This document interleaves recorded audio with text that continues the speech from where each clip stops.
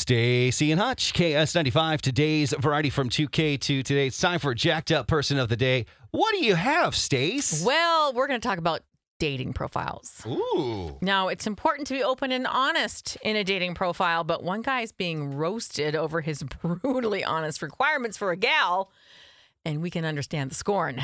So he's 41 years old. His name is Paul, and he decided to get right to the point in his Tinder profile, noting that he's only looking for women whose looks are an 8.5 or better. Paul, whose profile pic is an underwear selfie in the mirror, by the way. Oh, my gosh. Claims he's already had sexual relations with some of the most beautiful women in the world. Sure So you have. he needs something nice to keep my attention, he said. And he added that looks were by far a woman's most important asset.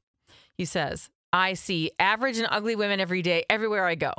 Why would I want to associate with more of them on dating sites?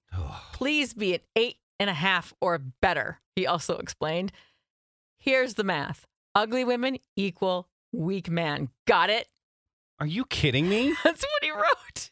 There's no way he gets dates. He can't. There's no way. He really can't. No way. I almost want to sign up for Tinder so I can find him and see if you, see if it's women real. Women are probably wondering, am I an 8.5? Oh God. They probably are. Ugh. But here's the deal. It's so subjective. It What I really is. consider, Right. on a scale, which there's no scale, by the way, ladies.